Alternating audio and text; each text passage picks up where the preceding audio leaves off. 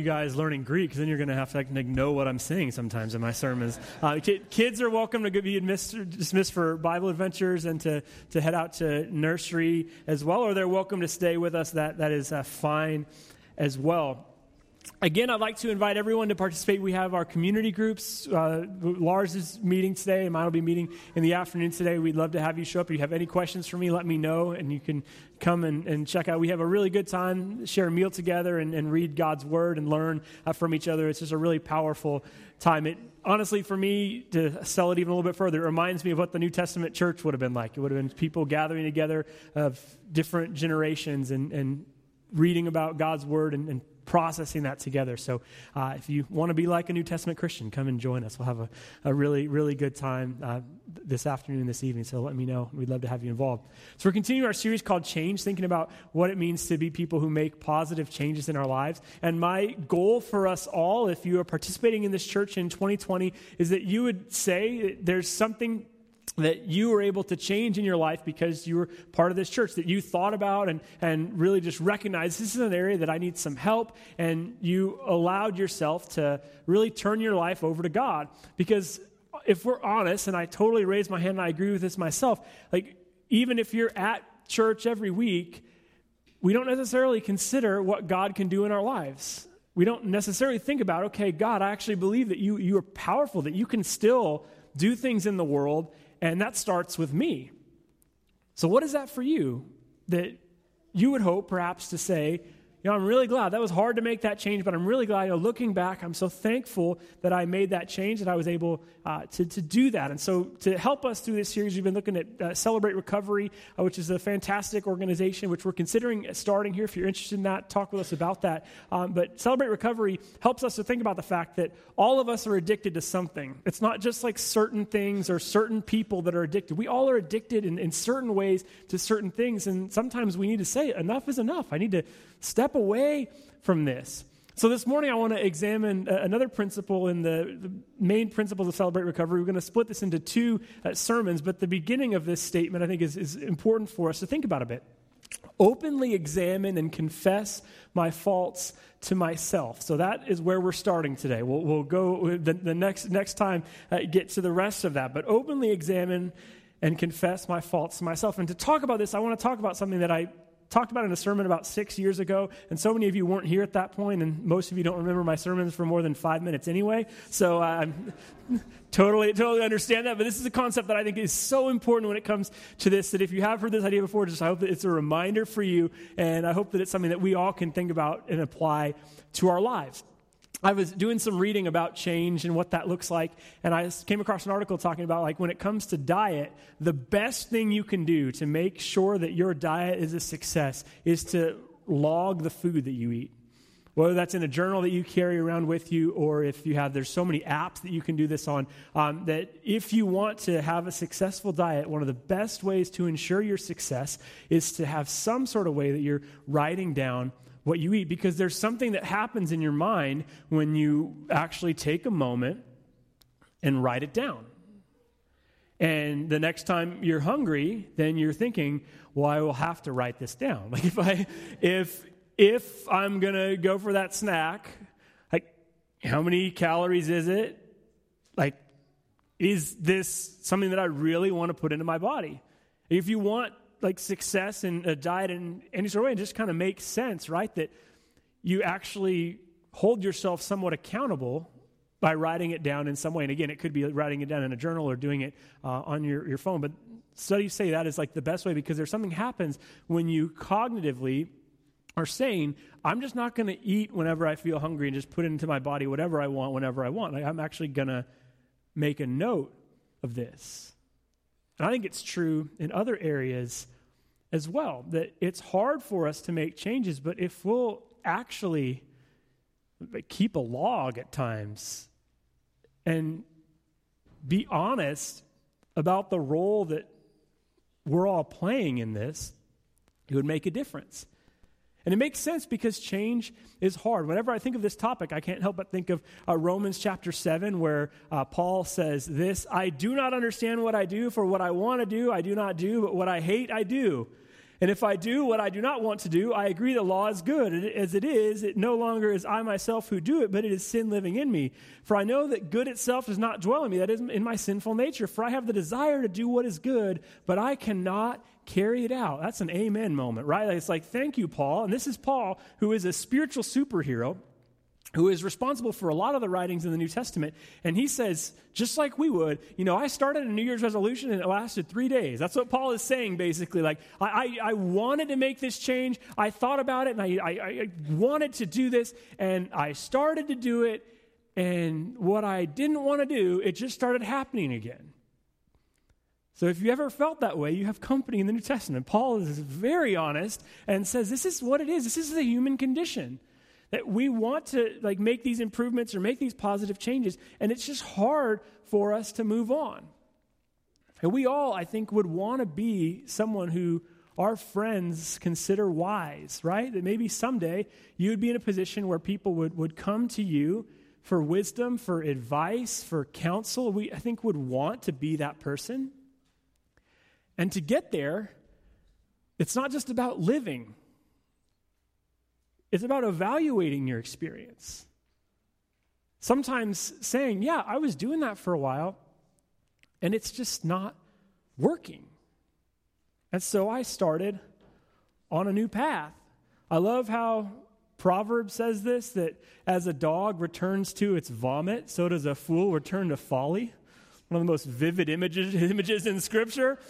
And we look at that and go, yeah, I've seen Fido do that. But we all do that. There's things that we really, if we're honest, we know that it's vomit for us.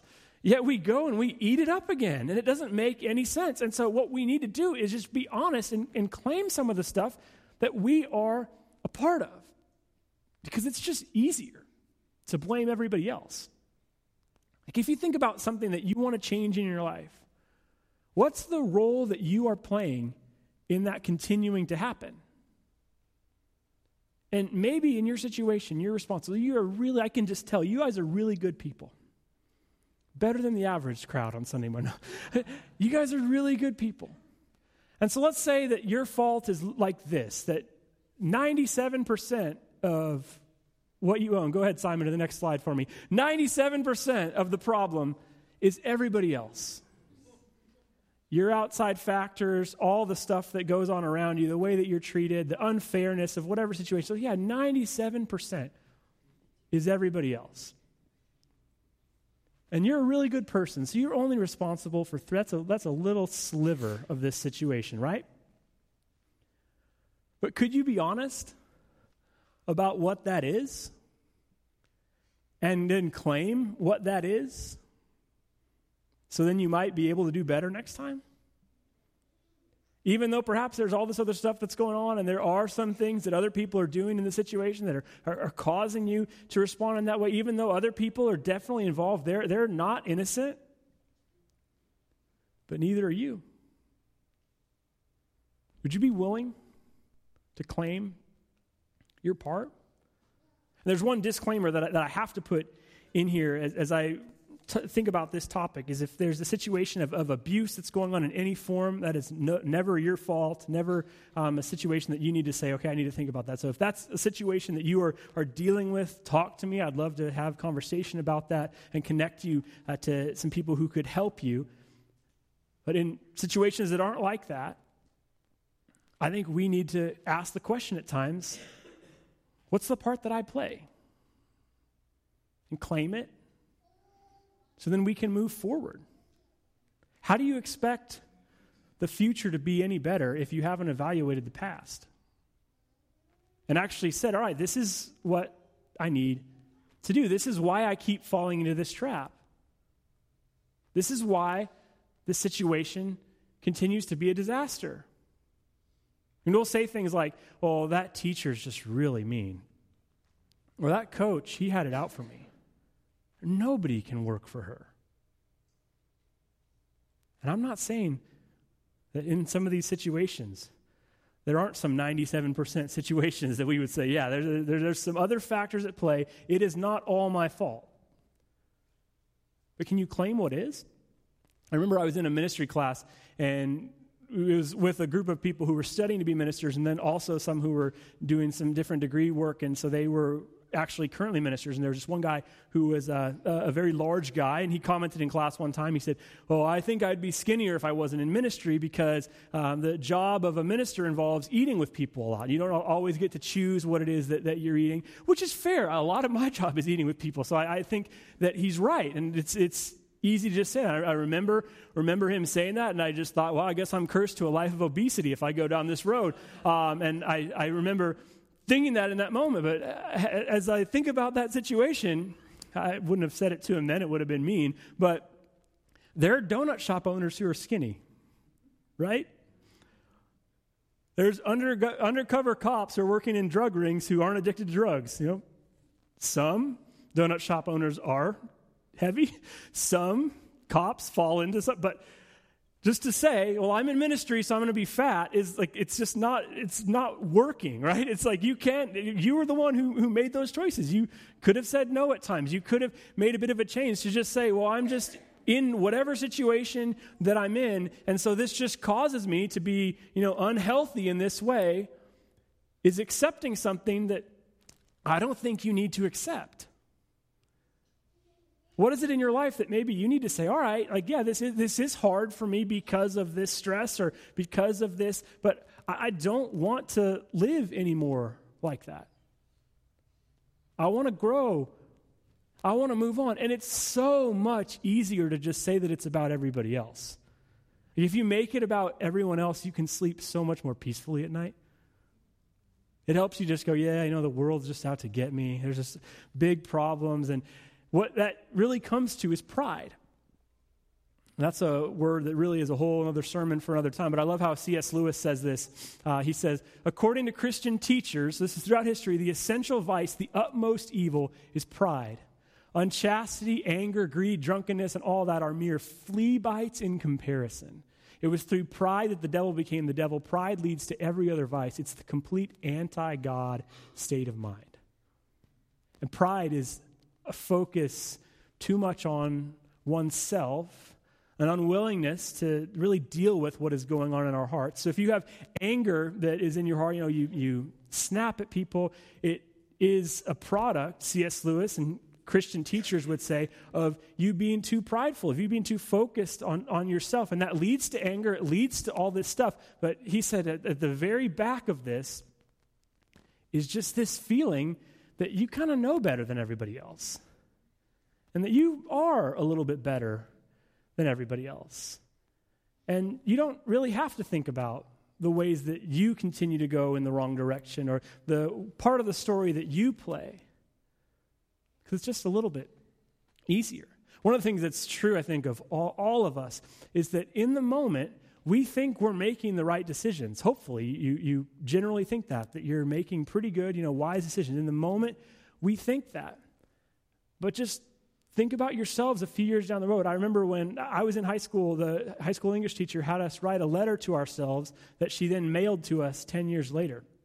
And I got that letter, and as a 25-year-old, I read this 15-year-old Brian's letter, and it happened to be that letter was written in the only month that I had a girlfriend in high school, and I was convinced that I was going to marry her. I wrote that in the letter to myself, I hope you and her name was Molly. Hope you and Molly are doing very well in your life. I don't really remember much about it, but I remember reading this and thinking, wow, you, 15-year-old Brian, you have no idea. You're so naive. You have no idea about the real world. And now I'm 37, and I'd love to read a letter that 25-year-old Brian would have written, 10 years ago, and think, oh, you're so cute. You have no idea how the real world is. And then you think a few years down the line, it can just keep happening to yourself. But yet I feel like every time we're in the present moment, we're pretty arrogant about our own thoughts in that present moment. We think we have the world figured out.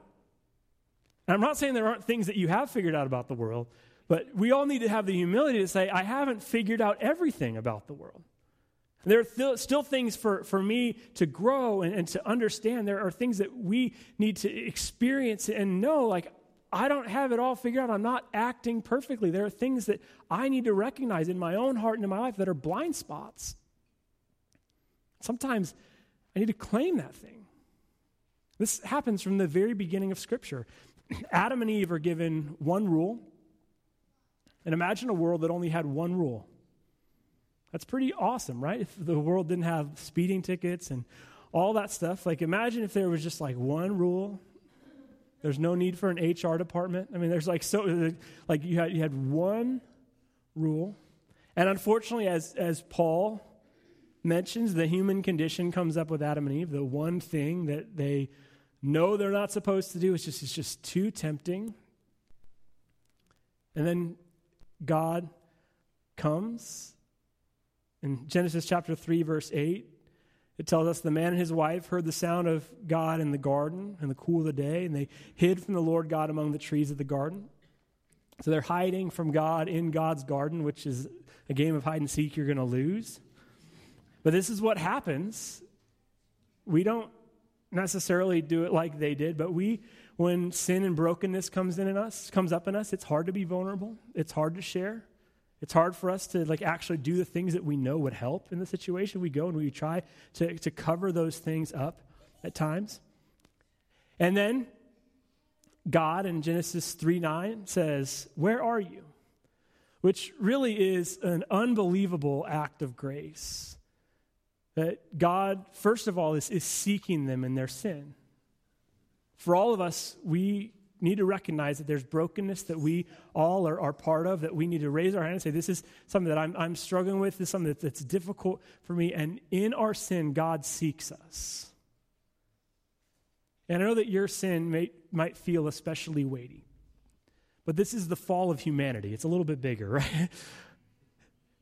God seeks us in our brokenness. And it's actually a real gift, I would say, for God to allow them to come out of hiding. And to say, come to me.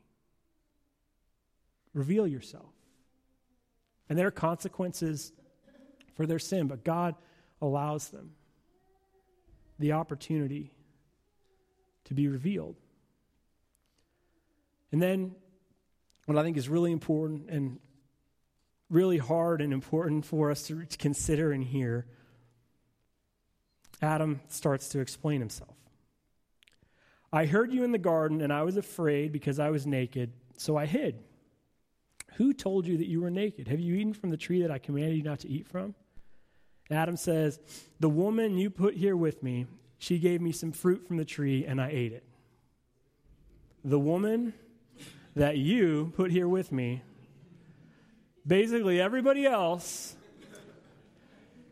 you all too, you made Eve, and obviously she's not perfect. So you guys might need to go back in the lab and figure that out. I was perfect until she came, which is not true because Adam was longing for someone else. So this is the woman, Adam just throwing everybody under the bus in this moment. Anyone possible. Adam doesn't say all right, full responsibility on me. Do whatever it is with me, but let her live. No, he doesn't do that at all. I was at Costco a few years ago, and I love Costco samples, as I've mentioned before. And we were having cheesecake bites.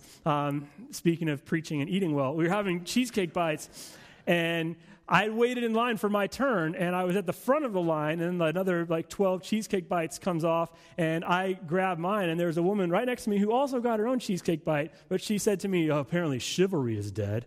And I'm like, come on, you got your cheesecake bite too. Yes, I didn't let you go first, but, it's kind of everyone for themselves out there at Costco samples. If you want a cheesecake bite, you have to be willing to kind of claim your space in that realm. And you kind of want to say, yeah, chivalry is supposedly dead now, but when did it exist? Because from the beginning of humanity, Adam's nope, Eve, God, you two figure this out because I don't even want to be involved. I don't know how this whole mess got here, but you know what? You guys go sort this whole thing out. And then Eve does the same thing. What is this that you've done? She says, the serpent deceived me, and I ate. So fingers are just being pointed all over to everybody. All over the place, everyone is pointing fingers, and even as you start to read that statement from Adam, everyone starts to giggle, like, that's ridiculous. Like, oh my goodness, like that's crazy. The woman that you put, hold on, Adam, like, where were you when this was happening? Can we talk about this? Can we figure out exactly what was going on? He suddenly sounds a little bit like a lawyer, right? So like I want to find a way to distance myself from this and figure this whole thing out. But what is truly terrifying to me about this scene, about what Adam says and then what Eve says, is it's actually true. Like, it's factual what they both say. Is it a horrible representation of the story? Yes. Is it helpful? No. But it is true. And it's a way for Adam to say, oh, I'm just going to talk about all the problems that you all are having out there. And I'm not going to talk about the fact that, I ate too. I'm not going to talk about the role that I played. And Eve is just like, hey, evil. Let's talk about the existence of evil in the world, God. Like, why is the serpent in the garden? There's a whole lot of weird questions about that one. So what is truly terrifying to me about this exchange is both Adam and Eve tell a story that actually, like, fact is true. And what is truly terrifying to me is that we can live our entire lives in that space where we can tell stories about things that have happened to us or situations that are going on in our lives that we can just say, the reason that I'm this way is just, or, I have this problem, but it's because of, and I'm not saying it's not true. But ultimately, it's not helpful either. And it may be just a small part that you played in that situation.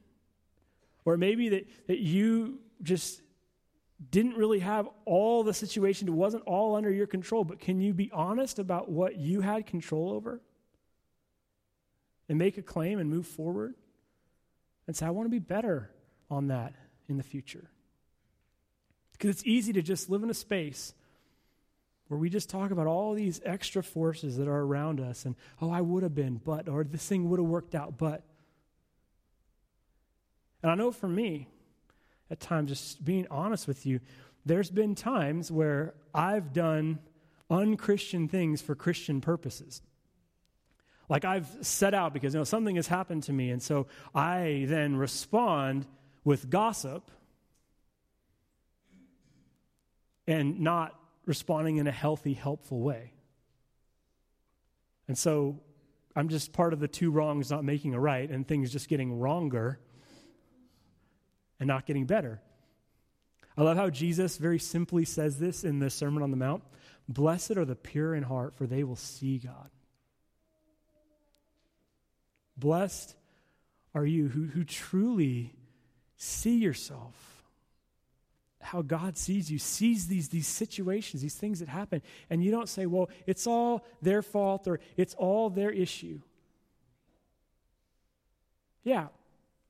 That teacher and you didn't have a great relationship, perhaps. She is not going to be the one that you look back on in 40 years and say, I'm so thankful I had her in chemistry. But did you really try your hardest?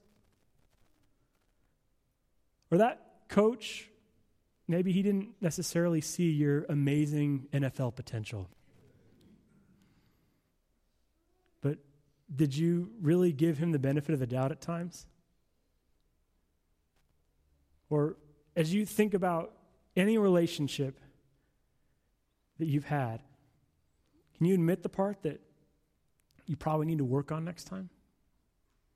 And the reason why this is so important, and I think that we would acknowledge that it seems like our country seems to be getting more and more divided across all sorts of issues. And that's not just like it's not like the Republicans' fault or the Democrats' fault or whatever it is, or the people that watch this kind of news or whatever. It's not just that isn't the issue.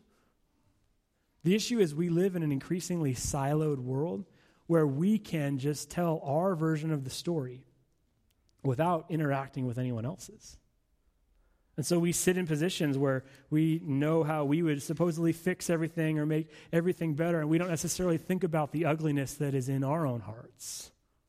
This is a funny example of this. A few years ago, a group of us were going to see a student in our church who was in a dance recital, and I had texted her about getting the information for that dance recital that day, and she sent me back a text that said, here's the information, and just FYI, my back is hurting a little bit, so I don't think I'll be able to perform as well as I normally would. And I said, okay, that's fine.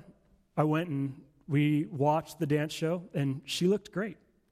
I got to tell you, I'm not really a dance expert, so I had no idea what was going on for the most part. But her part looked fantastic. She looked great. We all hugged her at the end. It was a good experience. And I thought, driving away from that, how if I would have been in high school when texting was around, I would have done the exact same thing. Because I've told you before, I didn't really play a lot of high school baseball. I watched a lot of high school baseball. But if someone would have texted me the day of my high school game and said, hey, Brian, looking forward to coming and see you today, I would have said, oh, yeah, I'm so glad you're going to be there, but my arm hurts a little today, so I'm probably not going to get into the game, which wouldn't have been exactly true, but I'm probably not going to get into the game. Or the coach isn't too happy about me right now. And the person who would have been coming is like, I don't really care, but all right, thanks, Brian. Just thanks for letting me know. And the problem is we just do this all the time.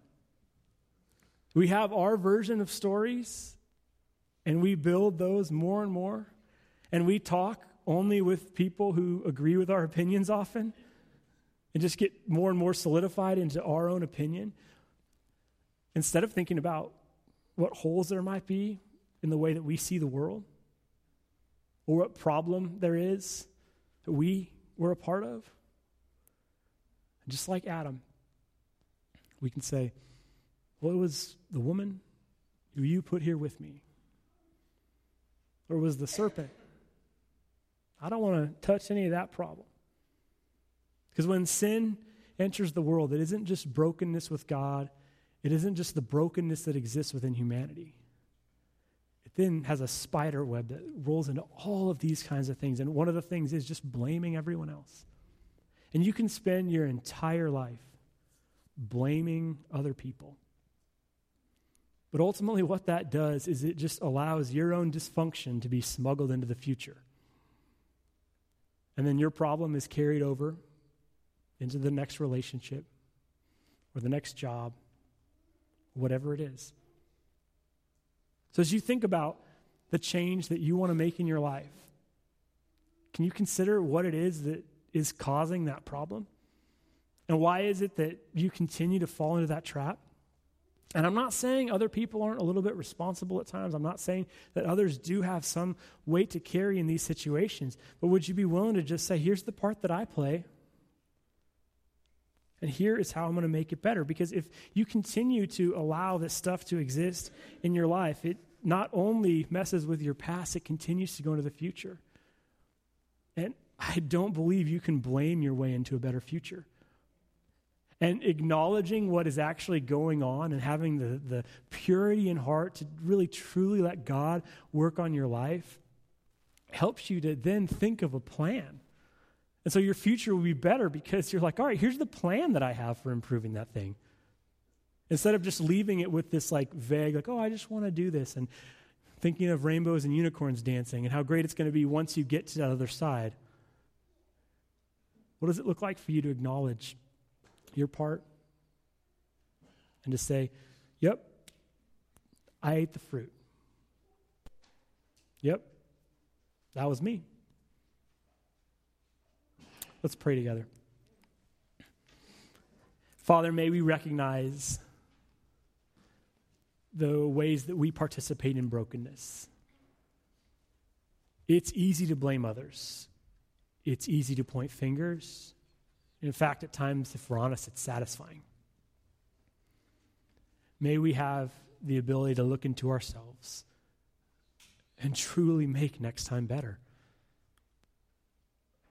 May we think about the times that we only dwell on our side of the story, May we challenge those narratives in ourselves so that we can truly grow. Help us to find ways to change and to move forward and to heal. In your Son, Jesus' name I pray. Amen. This song, Be Thou My Vision, is a song that is an old hymn, but I think it's a great one as we spend some time reflecting on the parts that we play in the brokenness in our lives, that we would ask God to be truly our vision as we consider these things, as we can allow God to really help us to see the way that we see things and see the way that we're participating. Let's stand and worship together.